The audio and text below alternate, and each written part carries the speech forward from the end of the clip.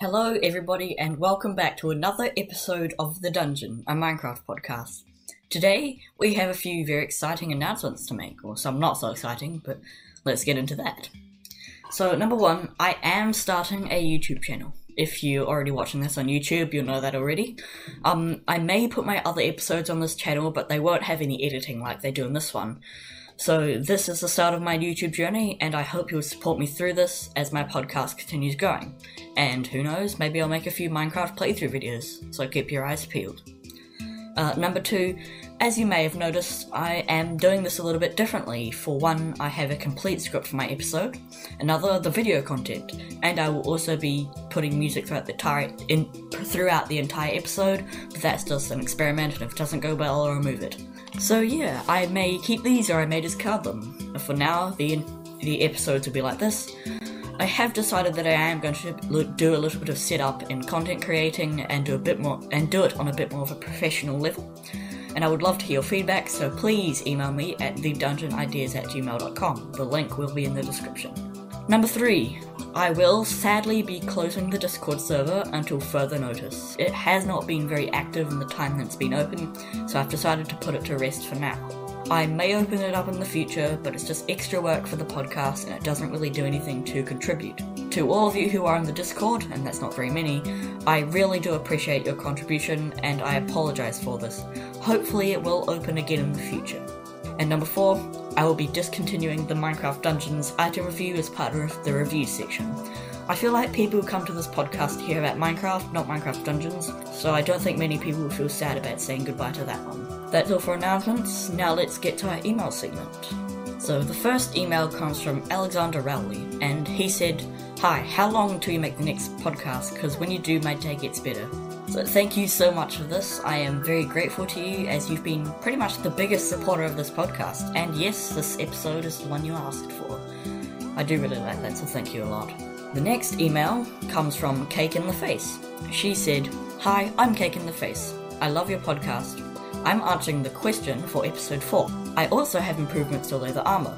I'm making an update called the Hot and Cold update, where there's an enchantment that only works on leather armor called Warmth 2, and that can protect you from cold damage. Cold damage is a function that's already in the game. When you walk in powdered snow, your hearts turn blue and you start freezing to death. There's something she's adding called padded armor, and when you encircle a piece of leather armor with the ordinary leather item, and it will fully reduce all cold damage." From Cake in the Face.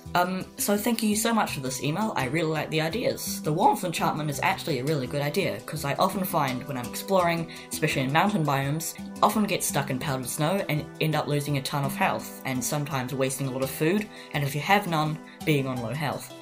So I'd be very happy to see this enchantment in the game.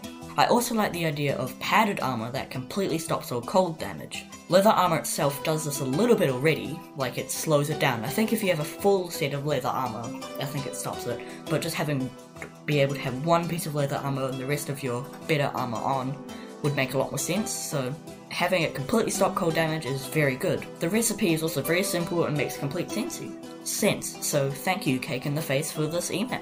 Our next email is from Frigid Pain Ice. Nice name. They said you should do an episode on the Stronghold.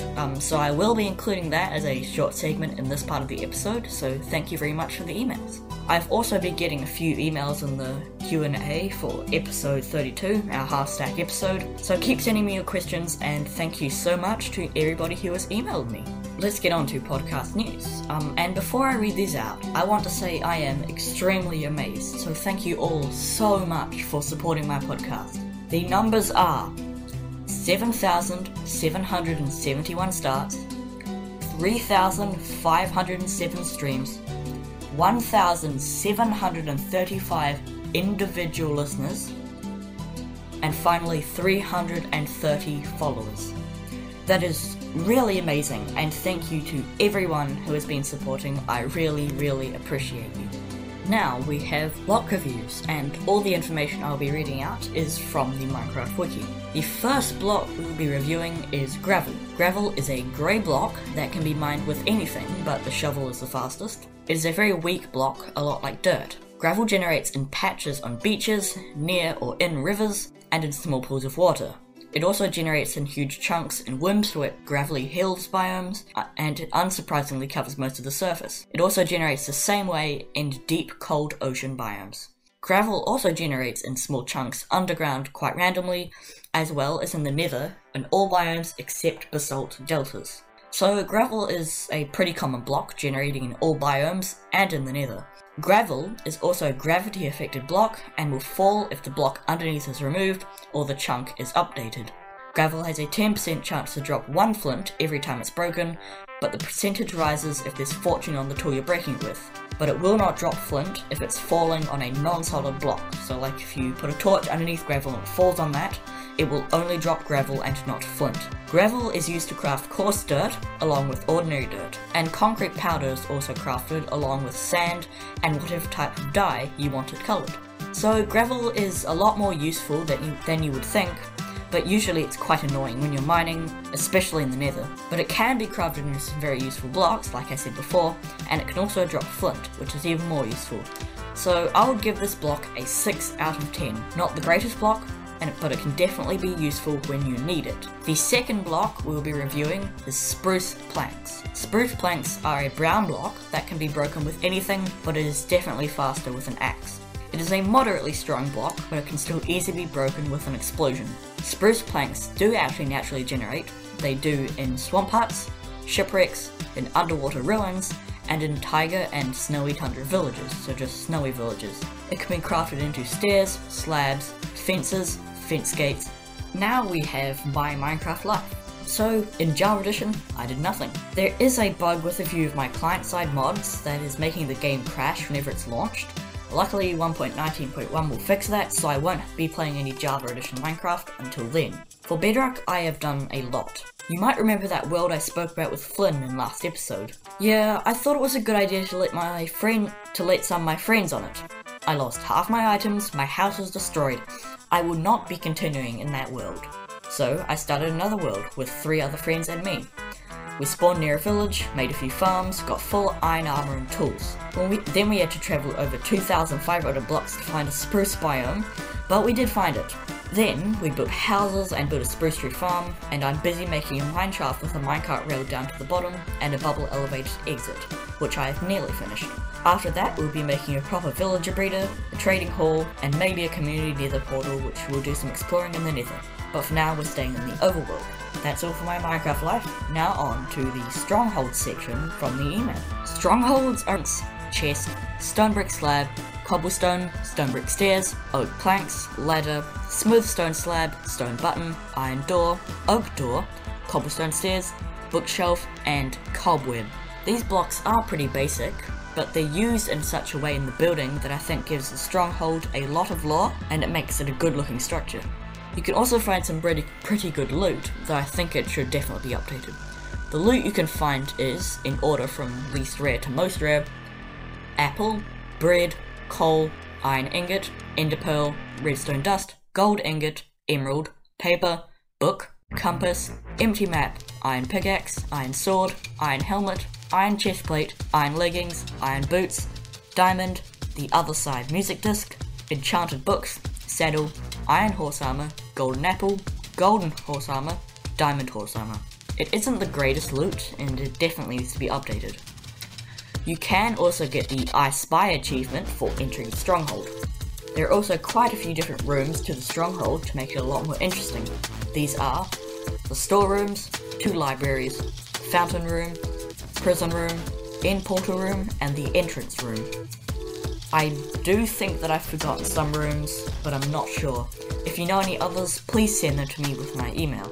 Now, you can find the stronghold by obtaining Eyes of Ender, which are crafted from blaze powder and ender pearls.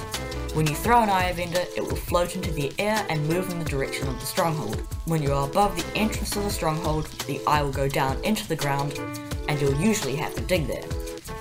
But sometimes you can find exposed strongholds if you don't need to dig. These are mostly in water, but you can find them on land. Sadly, these exposed strongholds are a lot hard to find since 1.18, because these strongholds generate quite a bit deeper down in the ground. That was our segment on the stronghold. I do hope it helped. Now we have our main topic. This is a topic a lot of people talk about. which version of Minecraft is better, Java or Bedrock? The pros of getting Java Edition are, it is so much more customizable with a lot more in-game settings, you can have much bigger mods, you can have client-side mods that only affect you, achievements are not disabled when you activate cheats, you get separated advancement throughout worlds, and you can get the debug screen by pressing F3. Bad things about Java are it's more laggy, and texture packs are slightly harder to install. That's all for Java Edition. Now for Bedrock. Pros of getting Bedrock Edition. It runs much smoother, it has easier to install texture packs, and multiplayer with friends is a lot easier to set up. Bad things about Bedrock. It is not as customizable, there are not as many in-game settings, and mods, known as behavior packs in Bedrock, are much more limited. These are some of the things I have come up with. If you have any ideas of your own on this topic, then please send them to me and I would love to hear them. I will be concluding this in a future episode, maybe not next episode, with all your ideas that you've sent me, so I'm looking forward to that. Now, to the outro.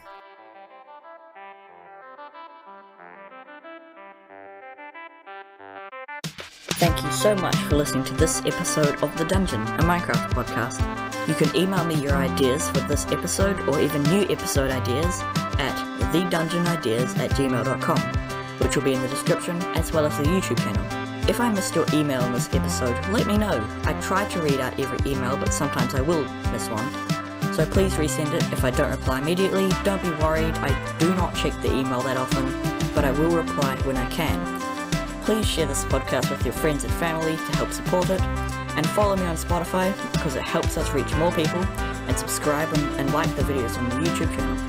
All links will be in the description below. Thank you so much for listening, and I'll see you in the next episode.